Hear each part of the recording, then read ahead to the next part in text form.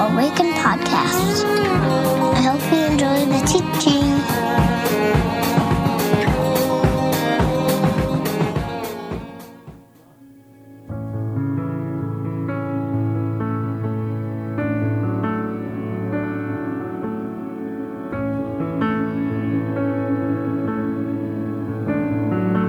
Sing this with me. Almighty God, to you all hearts are open. Search and know thoughts and anxious fears, and wash us in the fountain of your mercy. Come with your light. We cannot hide from you.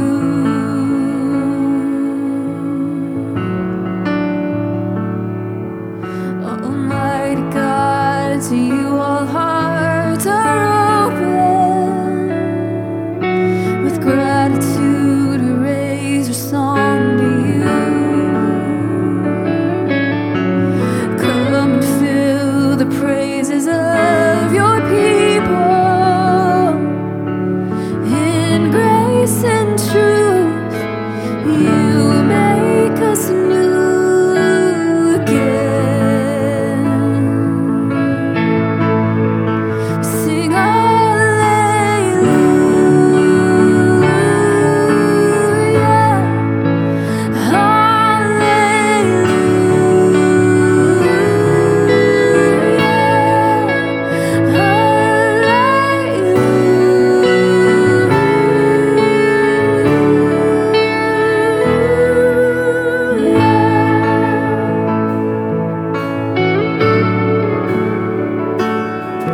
Almighty God, to you all hearts are open.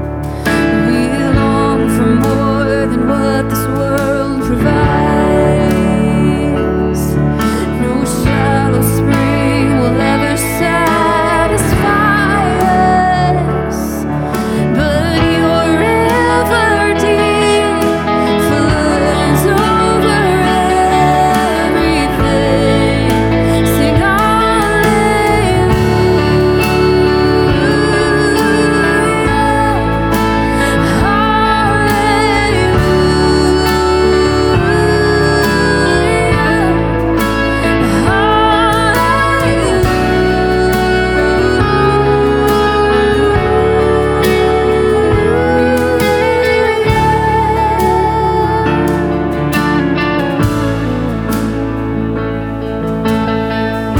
to you all hearts are open. Almighty God, to you all hearts are open. Almighty God, to you all hearts are open. Almighty God, to you all hearts are open. Hallelujah. Sing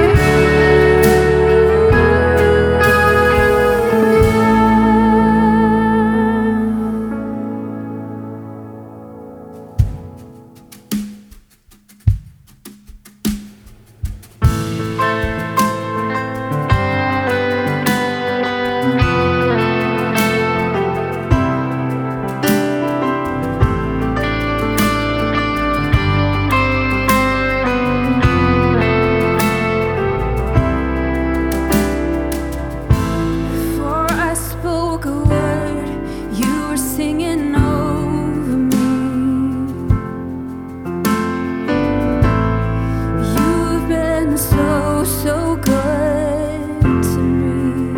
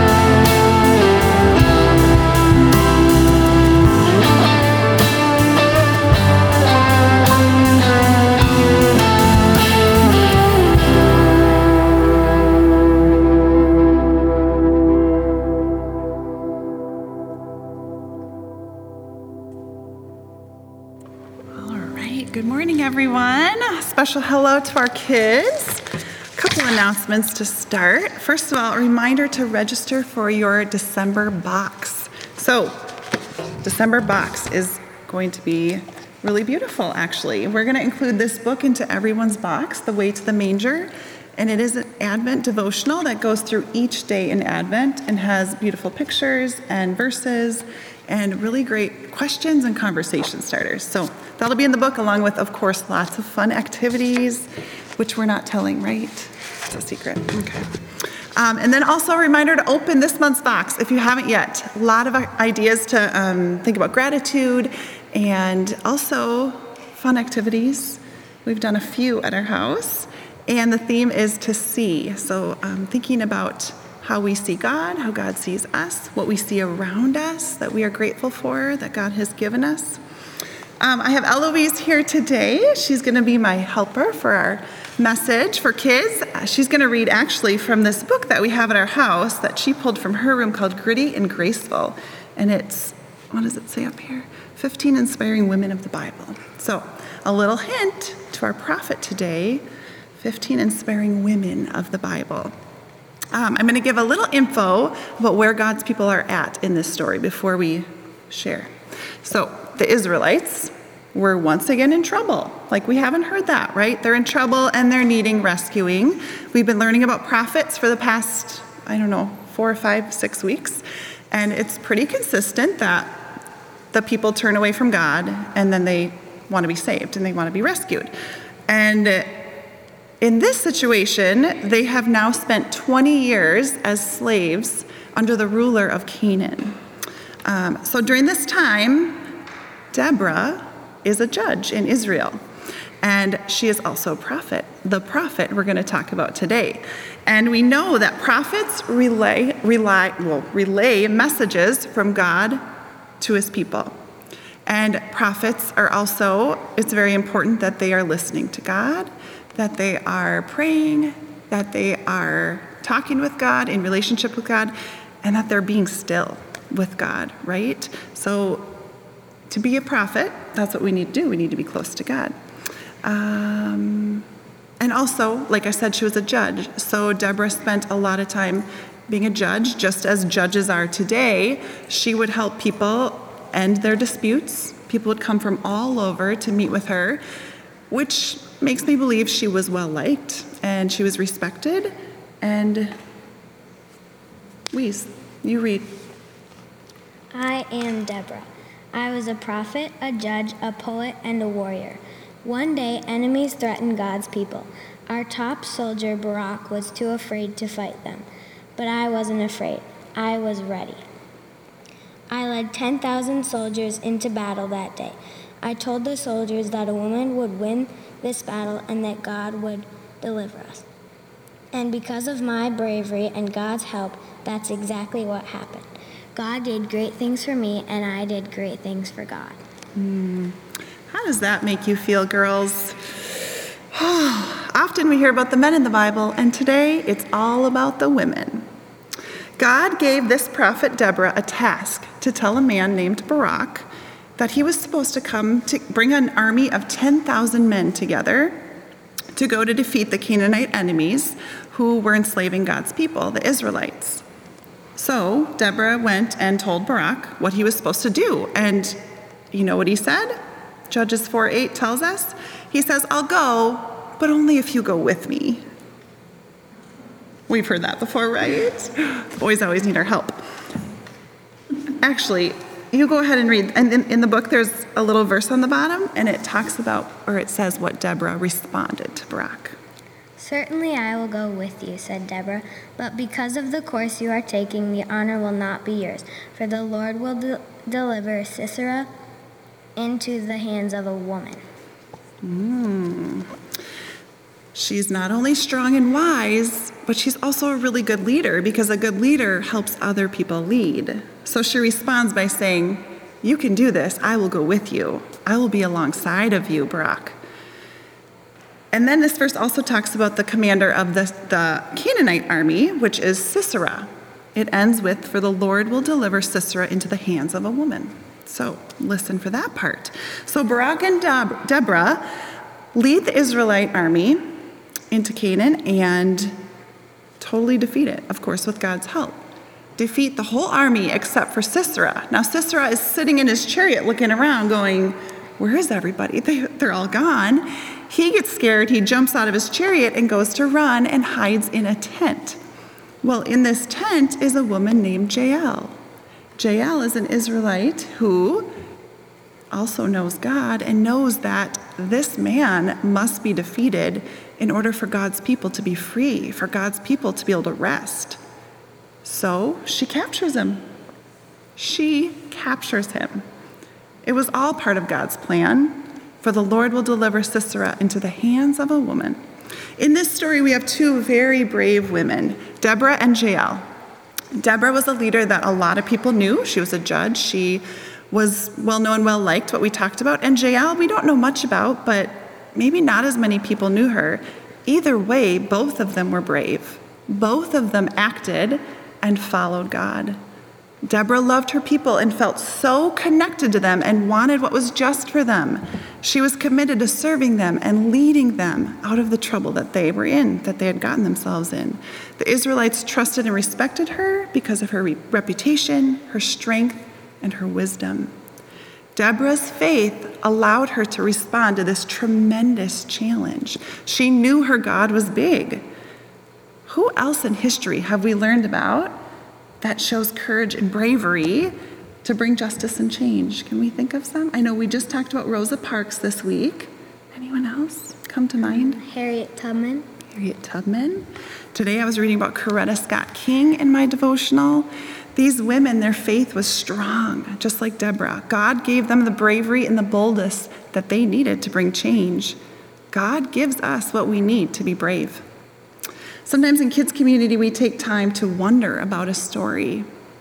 Eloise, what do you wonder about this story? I wonder what would have happened if Deborah said no. What if Deborah would have said no? That's really good. What if she wasn't brave enough? Whew, a lot of things would have changed. Her bravery affected everyone in the story. Or think about Rosa Parks. What if she wouldn't have done what she did? Her bravery affected people for years. Well, that makes me feel like I want to be extra brave. What if I say no when really I know that God can make me brave? God can make us brave. But how often do we sometimes say, oh, I don't think I can do that, right? And actually that leads me into what I want to ask you guys this week to take time to think about. How will you live like Deborah? Will you be brave? And where will your braveness come from? Your life can reflect the special calling that God has for you. You can bring His saving power, His justice, His love, His kindness, His care to the people that need it most. It starts with listening to God and talking to God, praying with God, and also taking time to see, our theme this month, to see. See what's around you. See who God is. Take time to think about and see who God sees you as. Who is He making you to be? And then what are some challenges in your neighborhood or community or school where you can make an impact? No matter your gender or age, you can make a difference. We have another book to share today that's a favorite at our house. It's called I Am One by Susan Verde and illustrated by Peter Reynolds. I Am One, a book of action. Go ahead, Lise. How do I make a difference? It seems like a tall order for one so small. But beautiful things start with just one. One seed to start a garden. One stroke to start a masterpiece. One note to start a melody. One step to start a journey. One brick to start breaking down walls.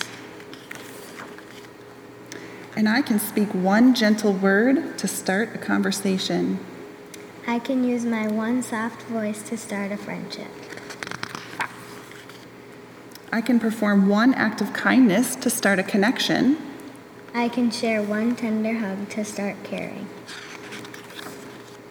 I can light one candle to start leading the way. I can make one drop in the water to start ripples that become swells, then waves. Traveling over oceans, Across borders and boundaries, landing on distant shores, to start a chain reaction, inspire a movement, and make a change. I am one and I can take action. We are each one and we can take action. One by one, we can make a difference. Because one is all it takes. To start something beautiful. How is God asking you to be the one that He has made you to be?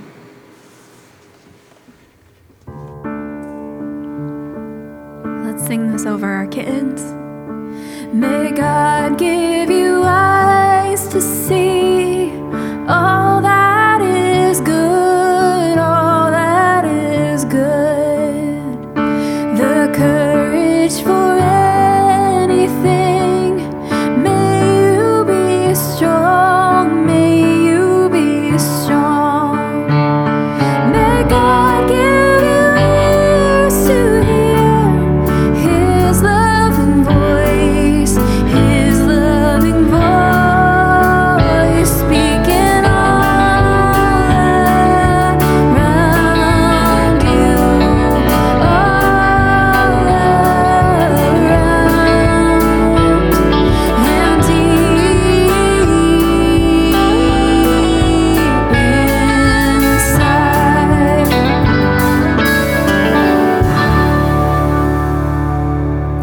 Well, good morning, Awaken. My name is Micah, if we haven't met, and for those of you that do know me, you might notice I'm wearing a hat, which I don't typically do, which means that I have a friend to introduce to you in just a moment. If you are new, want to say welcome to you. We're really glad that you've joined us. If you can and would like to connect with us, there's a spot on our website. You can go on our front page, click on the I'm New button, and that'll lead you to a little page to fill out, and that'll go to our Director of Community Life, Kathy Solomon, and she will get in touch with you. We'd love to know that you were here. I just have two quick things to let you know about that are coming up. So Advent is coming. It's right around the corner, and we're going to do something new this year. We're going to do an Advent kickoff, and we're going to light a Christmas tree, friends. So we've got a permit. We're going to block the street out in front of the church, and we're going to purchase a giant Christmas tree and light that thing up on November the 29th to kick off Advent. So it's an outdoor event. It'll be at 5:30, pretty sure that's the right time, 5:30 p.m. Wear your masks, we'll be outside, and we'll light the Christmas tree and sing a few Christmas carols to kick off the Advent season together. And I'll also let you know that we're having a Christmas concert this year, which will also be virtual and streamed live. It'll be Tides of Winter, December the 18th, so mark that down on your calendar, keep that night open. The other thing I want to let you know about is something I'm very, very excited about. I've been working with a small team of people on, I've been charged with really kind of looking at how Awaken engages missionally, both locally and globally. And so this team has been helping me do that. And we are in a unique position. Awaken is one of the most generous churches I've ever been a part of. And we have the opportunity, long story short, we have $15,000 that needs to be invested on behalf of Awaken in two areas, either COVID relief and or race and justice and reconciliation and anti-racism. And so these two areas are what these dollars were given to. And instead of us deciding where this money should go, we're actually going to ask you where you think it should go. So here's what we're doing. It's called 1553. We've got $15,000. We're going to do 5 grants of $3,000 each. And we're hoping that the hopes and dreams of God are alive in you, and you're connected to people who are doing good work in the world related to those two topics. And so today on our website, you'll be able to go there and link to the missional grants application page. And so you can apply on behalf of someone that you know, an organization or a ministry or people that are doing good work in the world in those two areas, and present your case for why you think they should get one of these 5 grants of $3,000. And that will go out into the world on behalf of Awaken and the people who gave it in this community, and in the name of Jesus. So it's pretty exciting. November 15th to December 15th. You have 1 month to do your research and present a case for your ministry of choice to get these resources. So pretty cool. If you have any questions, email me at micah@awakenwest7th.com. Now, today is Deborah, which is going to be awesome. If you've not noticed, we've had a lot of ladies leading us, which I'm so excited about. And we're going to have my good friend Judy Peterson teach this morning and give this message. And I want to just give one caveat before I do that. Next week, when we're together live, I'm actually going to preach Deborah again. Because I thought, well, I'd love to have a woman teach this passage because they will see things that I won't see. And our team said, yeah, that's a great idea, Micah, but lest anyone think that you didn't want to teach Deborah, I'd like a guy to get excited about teaching a woman in Scripture. And they're absolutely right. So we're just going to do it 2 weeks in a row, and we get Judy this week, and I'm going to take a crack at it next week when we're together live. So would you please welcome my dearest friend, Judy Howard Peterson.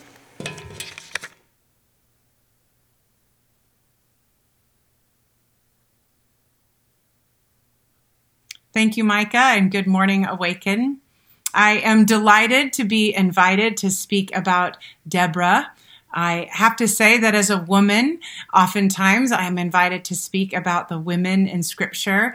And so I am additionally delighted, Micah, that you are also going to speak about Deborah next week, and I will be listening in to see what you have to say. And because you are also preaching, I feel like I can give a little more background to Deborah because I know, well, people are going to get a full story of Deborah. So let me start with this morning. One of the very first Bible verses that I learned as a child was Psalm 23. You probably know it. The Lord is my shepherd. I lack nothing. He makes me lie down in green pastures. He leads me beside quiet waters. He restores my soul. He guides me along right paths for his name's sake. Even though I walk through the darkest valley, I will fear no evil, for you are with me. Your rod and your staff, they comfort me. You prepare a table before me in the presence of my enemies. You anoint my head with oil, and my cup, it overflows.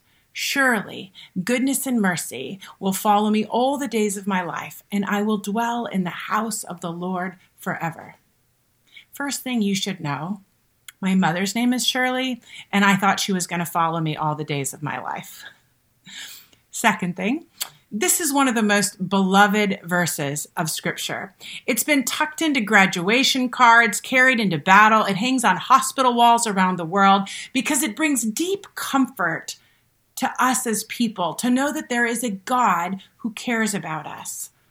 And in the culture of animal husbandry that the Scripture is written in and to, in the world of flocks and herds, this language, it makes a lot of sense to people. Because you see, the condition of the sheep, they knew it was a testimony to the shepherd. When the sheep are well cared for and fed and watered and led, people are like, ooh, this must be a good shepherd. When the sheep are not afraid of dark valleys and are eating calmly even amidst enemies, people are like, ooh, this must be a good shepherd. Similarly, in the culture of the ancient Near East, they believed that the condition of the people was considered a barometer, a measurement of the greatness of the God they worshipped or followed. If people had a lot of offspring, flocks and herds, access to land and water, surrounding nations were like, ooh, they must have a great God. If people were able to conquer enemies, gain more territory, win military battles, surrounding nations would be like, ooh, this must be a powerful God. This makes sense to me, even though this isn't exactly my language, because on a pet lover scale, if I see a dog tied in a yard skinny full of mange, I wonder about the character of the owner. And on a people lover scale, well, I want a God who battles against what battles against us. A battle-winning God seems good to me. And it is a battle story that I've been invited to preach this morning. Our story is found in the 4th and 5th chapters of the book of Judges. And God's people are up against enormous battle odds. Jabin, the king of the Canaanites, and Sisera, the commander of the opposing army, have 900 chariots and weapons made of iron, while in a much bigger army. And Deborah, who is the current leader of Israel, a prophet and judge, Well, she has heard from the Lord, as prophets are known to do, that if the military leader of Israel will gather just 10,000 of his men and go down into the valley and go up against the Canaanites, that God will fight on their behalf and deliver a victory, a battle victory, into their hands. With a few nuances, which I'm going to get into later, this is exactly what transpires in our story. Complete and total, take no prisoners, military victory. And while Sisera, the commander of the enemy army, does initially escape, God weaves an unlikely hero into the story, so there are no lingering doubts about God's ability to absolutely overcome the oppressor. Now, if I were to parabolize this story, we preachers, we love to do that. If I were to turn this story into a parable for us this morning, this is what I would say. God is more powerful than whatever you are up against today. And if you will get into close proximity to God, if you will listen to God's ways and then follow them, if you will bravely stand up against what has stood against you, God is going to fight on your behalf until you are liberated from every last thing that oppresses you. And remember, God is not your only ally in this. God has woven people into your life that are going to be there to help you as well. Don't forget, there are unlikely allies in your life. I love this. I wish I was preaching just this today. I believe this. I believe in this God who battles on our behalf against everything that oppresses us. I believe this. And if this is all you need this morning, and the only reminder you need this morning, that there is a good shepherd who is deeply invested in the condition of your life, I want to assure you that we have a good shepherd, Jesus. And Jesus, the good shepherd, will go to great lengths to care for you and to fight battles with you. This is good news. And really, you could shut me off. But for those of you who are wanting or willing to dig a bit deeper into this story, I've got a lot to tackle with you in a very, very short time. Let me jump in a bit into the story or the context more of Deborah. The story of Deborah and the battle against the Canaanites is actually not a parable. The story presents itself as part of a historical narrative of God's people, the Israelites. The book of Judges, where this story is found, was written about a time in Israel's actual history that is defined by both chaos and collapse. The people of Israel, God's people, those who had had the privilege of a firsthand experience of being delivered from Egypt, have now all died. And a new generation is now living in the land. And as their shared memory of this miraculous God and this deliverance fades, their commitment to God is fading as well. And they, the people of God, because they're not remembering their living God so much, began to adopt idols of the land in which they are living.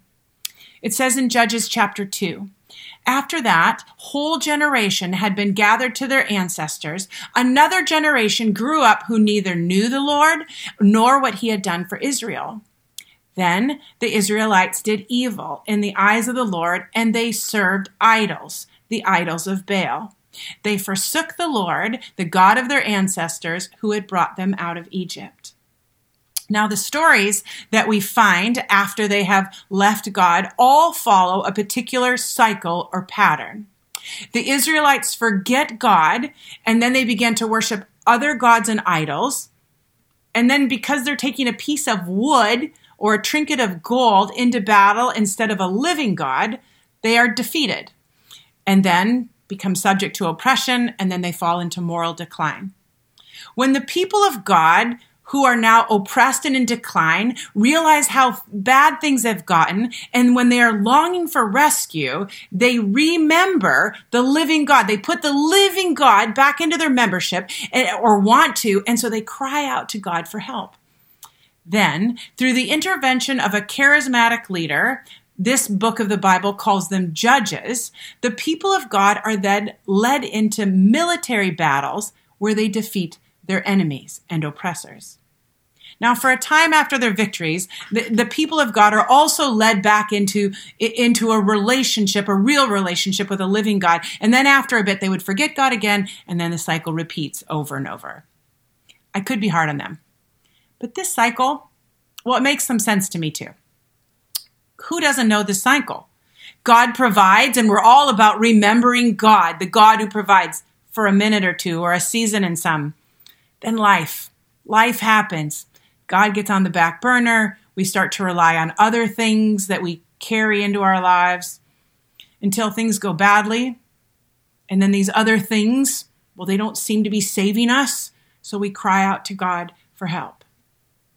And most of us, probably because we've heard the biblical stories, we're quick to apply the equation that we find in this type of story. They sinned and got away, and then they cried out and got back. And so things must have gone poorly for me, we think, because I was bad. That's why life was hard. I was bad.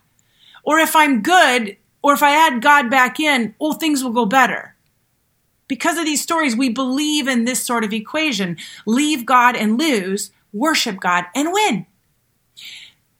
Doesn't that sound like such a classic preacher line? This is, in fact, the story that is recorded repeatedly throughout the early history of God's people. This is why, in a quick reading of this story, we develop this equation. Worship God and win. Leave God and lose. It's precisely because of this that I want to dig a little deeper today, because I do believe a shallow reading of any of the biblical text can, and often has, the potential to create great damage. So let's dig into the equation for just a minute before we dig into Deborah. I'm sure you have all met someone for whom the equation has broken down. Perhaps you've even seen in your own life that things don't always tally up as neatly as the little preacher slogan.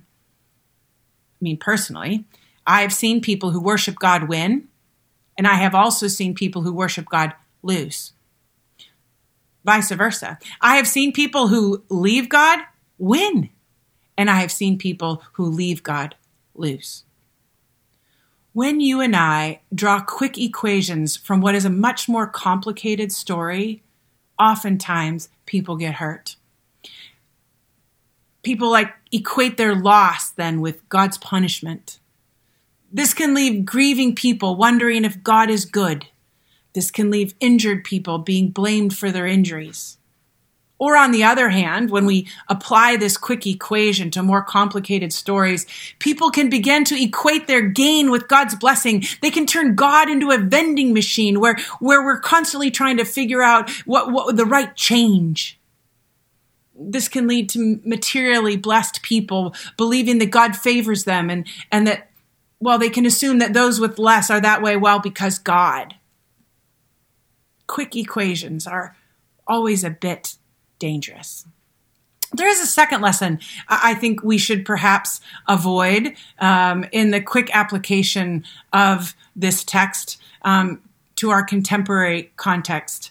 In the Old Testament, stories tend to draw a direct line between God's favor and military victory. Even a very quick read-through of the scriptures, and you will see that they attribute military wins to God's favor and military losses to God's judgment. One of the reasons I would caution us from turning historical scriptures into parables is because I think it's important we contend with this actual recorded history so that we can see how it has and how it continues to influence our contemporary life when we draw a direct line between God's favor and military victory. I think we should reckon with our real history so we can see how we feel about that. And I think reckoning with our real history is important all the time. I believe, in fact, one of the reasons we are where we are in terms of racial reckoning in our country is because we haven't been honest about the brutality of our own history. I want you to be honest about the brutality of Scripture. I want you to learn this habit because I want us to incorporate that habit into our life. Our colonization by genocide, our wealth by slavery, our maintenance of power by white supremacy, without honesty, if we simply parabolize our actual history in ways that bring us comfort and allow us to skirt around the necessary wrestling and necessary work, well, anyways, we'll just keep staying where we are. If we parabolize our history, we start saying things like, well, we are God's chosen people and the Americas is our promised land. This is what happens. That's the parable. We're pilgrims escaping religious persecution and we're a city on a hill. That's a parable. We brought Jesus to those who never would have heard. That's a parable that covers up the necessary wrestling and the necessary work that needs to be done and the honesty we need to have about the fact that we enslaved people. If you work hard enough, you can pull yourself up by your bootstraps. Oh, these parables. Let's get honest about our history. White people were able to largely pull themselves up by their bootstraps, or people who had boots were largely able. But if we just parabolize and are not honest, we just gloss over things.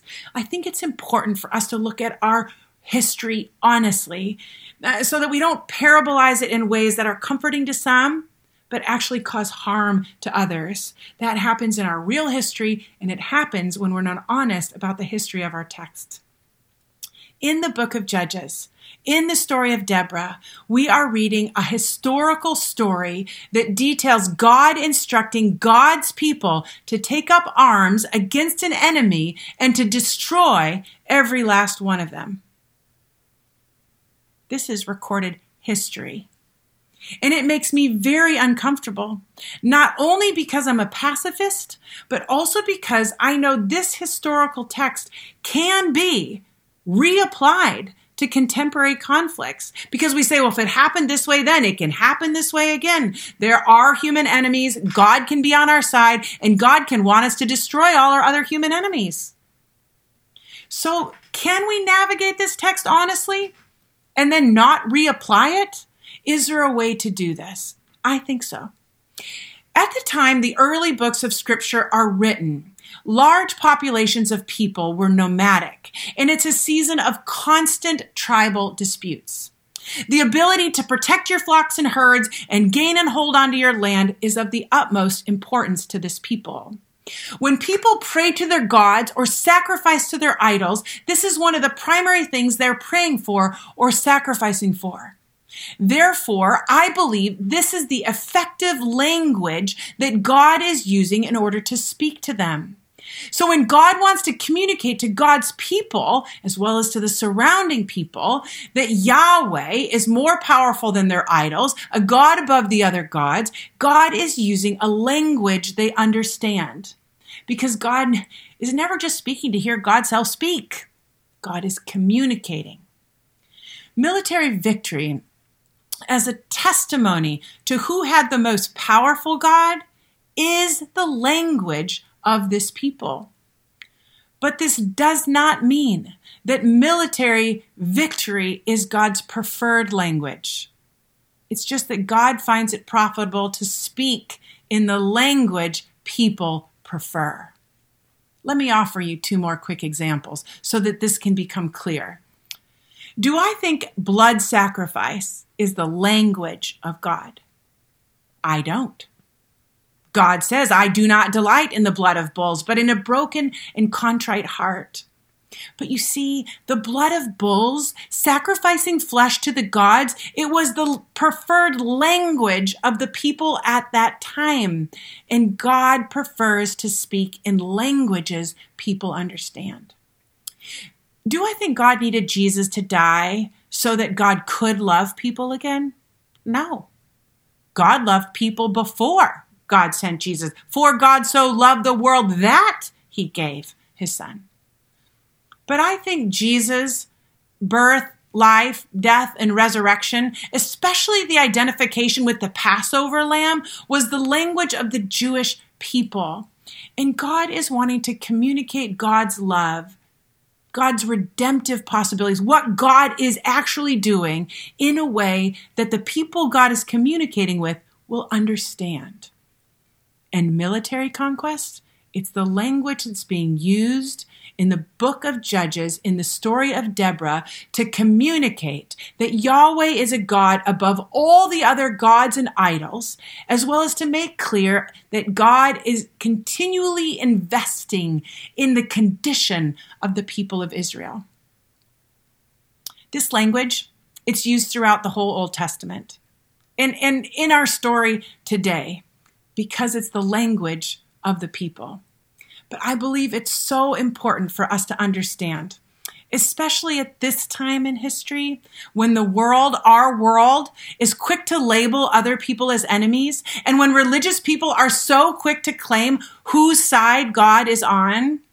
I think it's really important, before we dig into Deborah, that military might and conquest, that we understand that this is not the message that's being spoken. This is the language that's being used to speak the message. Let me say that again. Military might and conquest is not the message that's being spoken, but the language being used to speak the message. The message that life is better when you trust in a living God rather than in the idols of this world. Now that we have an honest context, and we're perhaps a bit more clear about the larger message that God is hoping to communicate through our prophet and judge, Deborah, through military language, let's look at Deborah. In the 4th chapter, God picks Deborah as the prophet and leader to lead the people of Israel through this next period of communication with God. We find her sitting under the shade of a palm tree, looking out over Israel, clearly aware that things are not going well.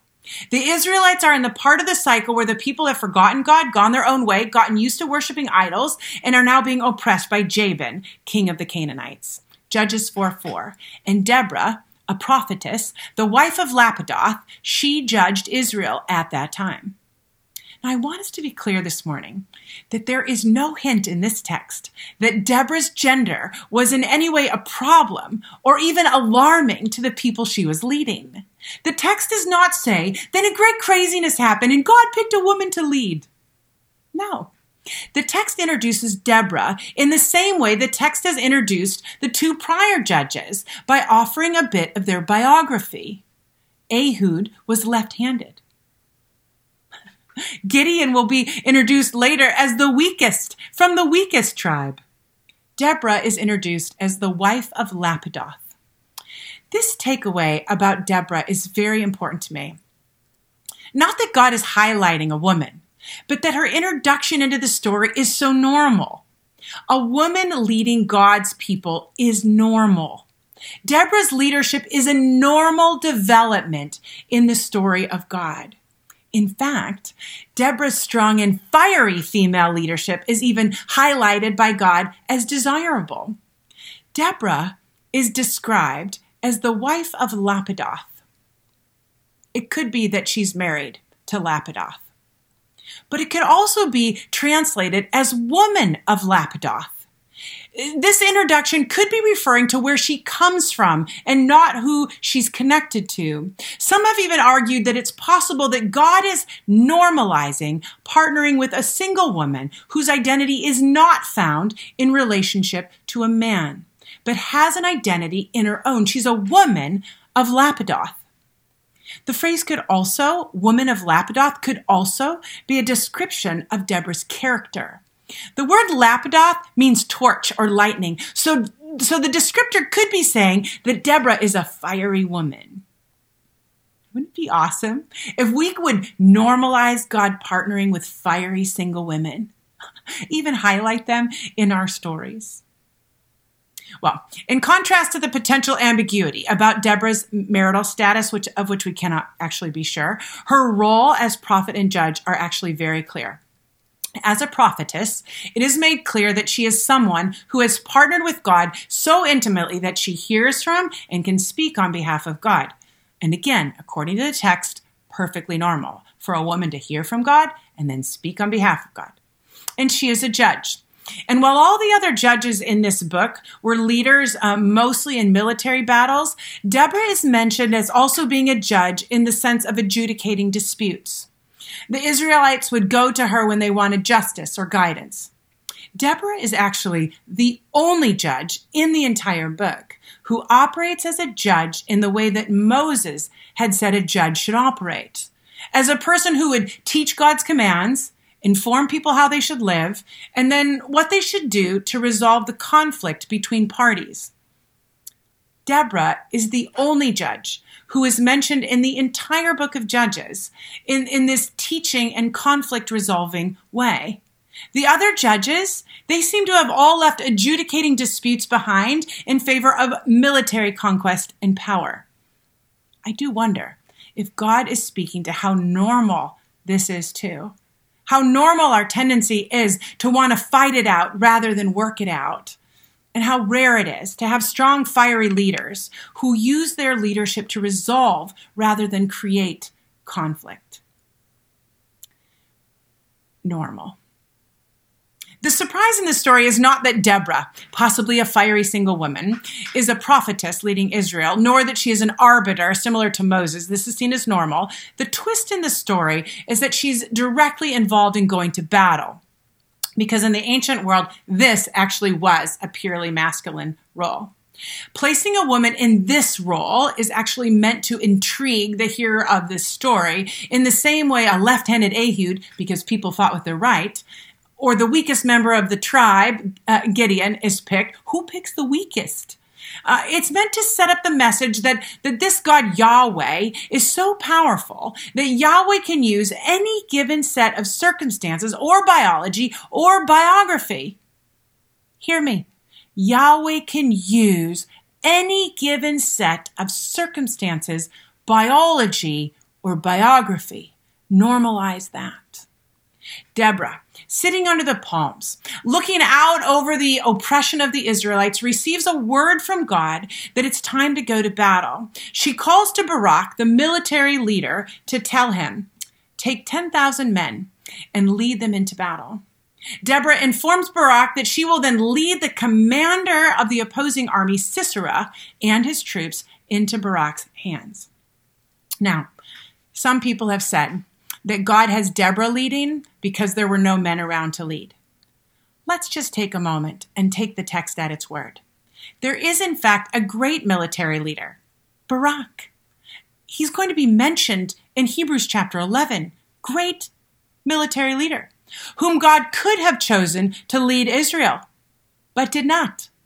So let's just put this argument that God only uses women when there are not men around to rest.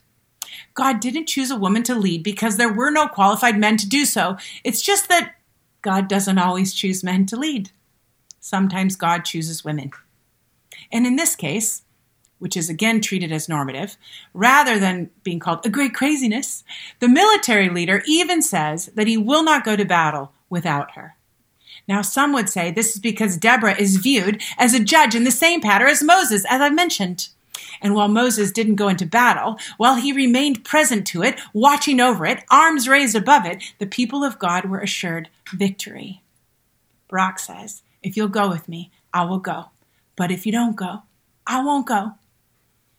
I don't believe Barak is balking at or resisting Deborah's leadership. I think he's relying upon it. He wants her hands raised above it, just like Moses. He's wanting a little bit of reassurance that God is watching over this battle, and I don't blame him. The Canaanites had chariots and chainmail and arrows and were way more warriors. The imbalance of Canaanite resources and power, it's setting up this classic impossible scenario for God to be the God above every other idol one could rely upon. Who else could win this but God? Deborah says, certainly I will go. But because of the course you are taking, Barak, the honor will not be yours, for the Lord will deliver Sisera into the hands of a woman. Now, Deborah is correcting Barak. What course is Deborah correcting? I think it's this, that Barak thinks that God is somehow more connected to Deborah, or Deborah more connected to God than to him. If you go with me, then God will come with us. The reason I think this is the course correction is because in verse 14, when Deborah gives the actual battle charge to Barak, this is what it says. Go this day, this is the day the Lord delivers Sisera into your hands. Has not the Lord gone ahead of you? Sometimes we do need a reminder that God is not just with those we think are super holy. God goes with all of us. It's a good course correction. The presence of God will go before Barak, but the honor will not be Barak's. The text says it will go to a woman. Of course, it's easy to assume that Deborah is the woman to whom the honor will go, but this is a good story. And all good stories have little breadcrumbs leading to plot twists. Verse 11, now Heber the Kenite had left the other Kenites, the descendants of Hobab, Moses' brother-in-law, and pitched his tent by the great tree in Zaananim near Kadesh. Now, likely this means nothing to you. Clearly, I can barely even say the words. But remember how I told you that Deborah was a judge like Moses? This text is making a connection in the language of its original hearers. Now, there are relatives of Moses coming into this story. Dun dun! What is God up to? Barak goes as Deborah has instructed, with just 10,000 men and no chariots. And when Sisera, the military commander for the Canaanites, hears that Barak is on the move, he gathers his entire army plus 900 chariots. Impossible scenarios. Again, if God doesn't, all will be lost. In the language of the people, this impossible situation is creating all this necessary tension to see, is God really a God above all gods? It's then that Deborah, this fiery woman, I'm imagining with her arms raised, taking the full stature that God had normalized for a woman leader, she says this, go this day, the Lord delivers Sisera into your hands. Has not the Lord gone ahead of you? That day, that very day, the entirety of Sisera's army is routed, and Sisera flees on foot and makes his way to the tent of Jael. Remember, the wife of Heber the Kenite, the relative of Moses. And Jael goes out to meet Sisera and invites him in with the words, oh, don't be afraid. And because men often underestimate the power of women, Sisera is not afraid of Jael. And he comes into her tent, and she gives him milk to drink and covers him with a blanket. And Sisera says, if anyone comes, lie for me. Tell them I'm not here. As soon as he's asleep, Jael, in a very gruesome scene, goes and gets a tent peg and a hammer. The suspense of the story. It's when the music comes in. Then she pounds it through Sisera's temple. And she becomes the hero of the story. Chapter 5, which is Deborah's song recounting this battle, some believe it's some of the earliest recorded biblical texts, concludes with these words, most blessed of women be Jael, the wife of Heber the Kenite, most blessed of tent-dwelling women. He asked for water, and she gave him milk. In a bowl fit for nobles, she brought him curdled milk. Her hand reached for the tent peg, her right hand for the workman's hammer. She struck Sisera. She crushed his head. She shattered and pierced his temple. At her feet he sank, he fell, there he lay. At her feet he sank, he fell, where he sank, there he fell, dead. Through the window peered Sisera's mother. Behind the lattice, she cried out, why is his chariot so long in coming? Why is the clatter of his chariot delayed? The wisest of her ladies answer her. Are they not finding and dividing the spoils, a woman or two for each man? Colorful garments as plunder for Sisera, colorful garments embroidered, highly embroidered garments for my neck, all this plunder. What we normalize and what we contextualize in the scripture matters. I have told you, I believe God caring for God's people and tending to them in practical ways should be normalized. I have told you that I don't believe worship and win, leave and lose should be normal. I think we should normalize that God is more powerful than all other gods and idols in our world and is worthy of our faith and trust. And I have told you that I don't believe that human enemies and military conquest as a way of discerning God's favorites should be considered normal. I have told you that I believe we should normalize reckoning with our honest history, and we should avoid normalizing the parabolizing of history to keep ourselves comfortable. I have told you that women, fiery single women leading the people of God, should be normalized, along with the desire to resolve conflict rather than create it. And I want to be clear that even though I want to normalize a woman being a hero of the story, I don't believe we should ever normalize violence. Now, before I close today, I want to highlight just one more thing that is normalized in the book of Judges. It is this. As the treatment of women went in the book of Judges, so went the standing of the nation of Israel as a moral leader. We can see in the passage that I just read from Judges 5 that surrounding nations considered women part of the spoils that they could simply divide up among themselves. But the book of Judges does not begin by treating women that way. The book of Judges begins with a woman who is named. She is Othniel's wife, Achsah, who makes a request for land and is given it, expanding the territory of God's people by land with 2 springs on it. The book of Judges continues by normalizing women leading God's people through the story of Deborah, and then ascribes hero status to a woman through the story of Jael.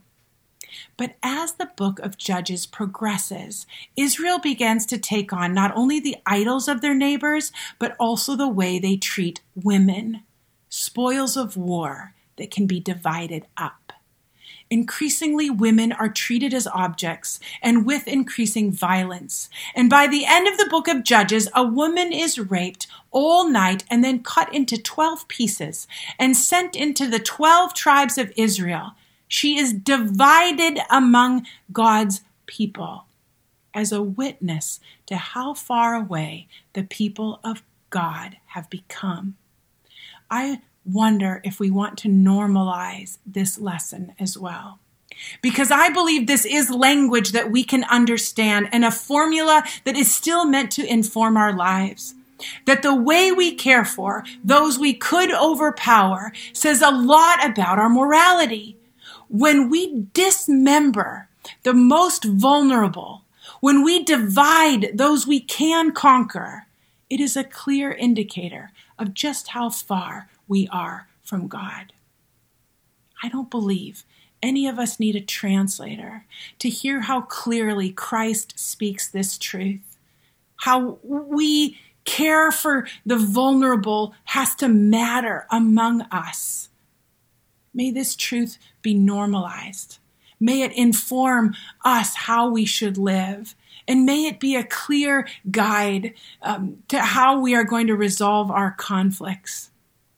May we remember this Christ who normalizes bringing people that would be vulnerable into membership, so that we never come to a place where we dismember others, especially the vulnerable. And perhaps in remembering Christ, even when we arrive at a place where we've labeled people enemies, maybe if we remember Christ, we'll normalize that we could love our enemies too. It's my prayer that your community would name those who are vulnerable among you. That you would affirm that with God, circumstances and biology and biography do not determine who gets to lead. And that may you come to find out that God has already woven unlikely heroes into your storyline. And may, when the entirety of your story is told, may your care for the vulnerable be a testimony to your intimacy with God. In Jesus' name.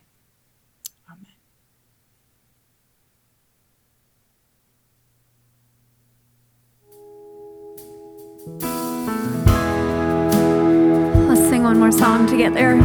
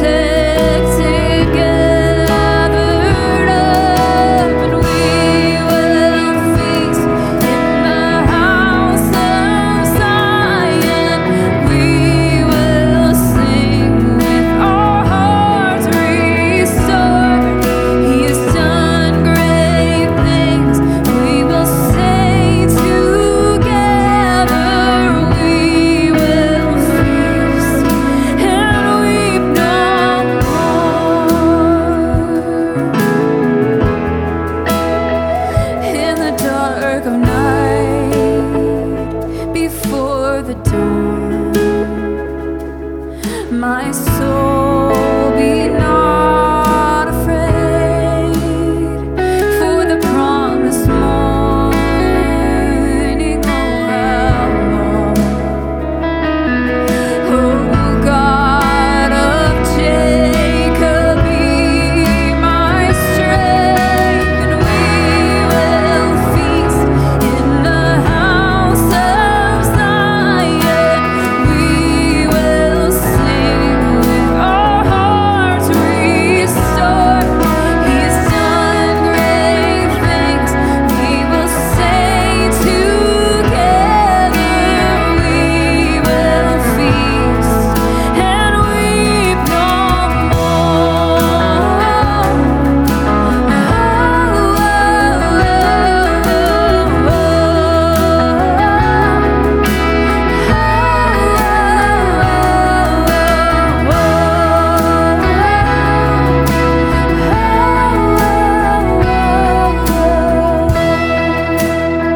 And every vow we've broken and betrayed, you are the faithful one. And from the garden to the grave, bind us together, bring shalom. We will feast in the house of Zion. We will sing with our hearts restored. He has done great things. We will sing together that we will feast and weep no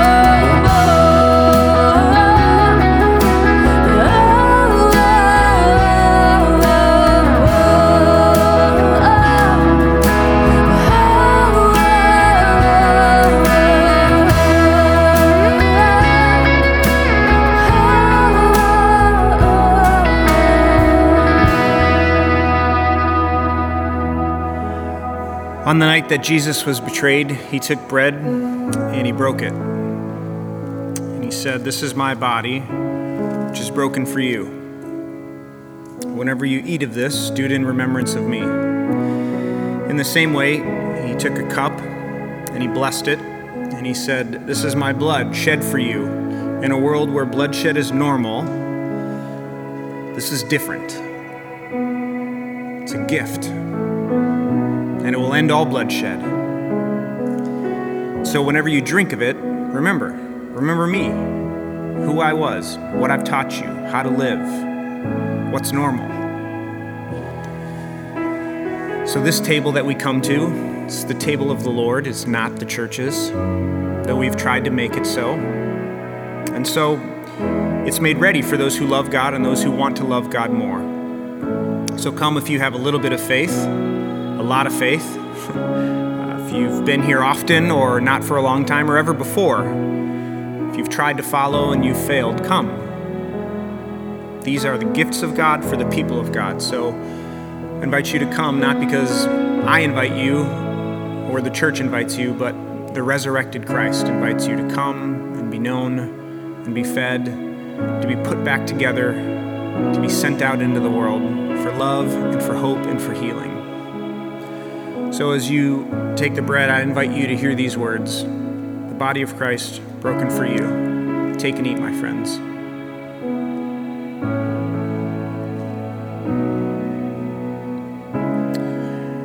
And as you take the cup, I'd invite you to hear these words: the blood of Christ shed for you. Take and drink.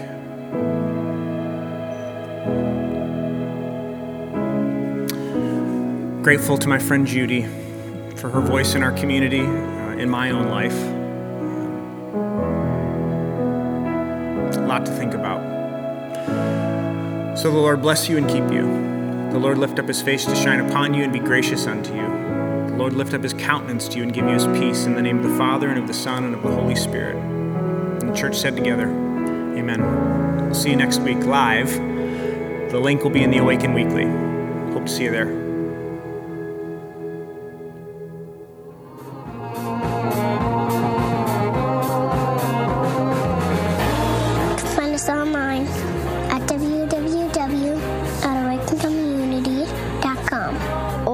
Facebook at www.facebook.com/Awaken Community. Or on Twitter, Awaken Community. See you next time.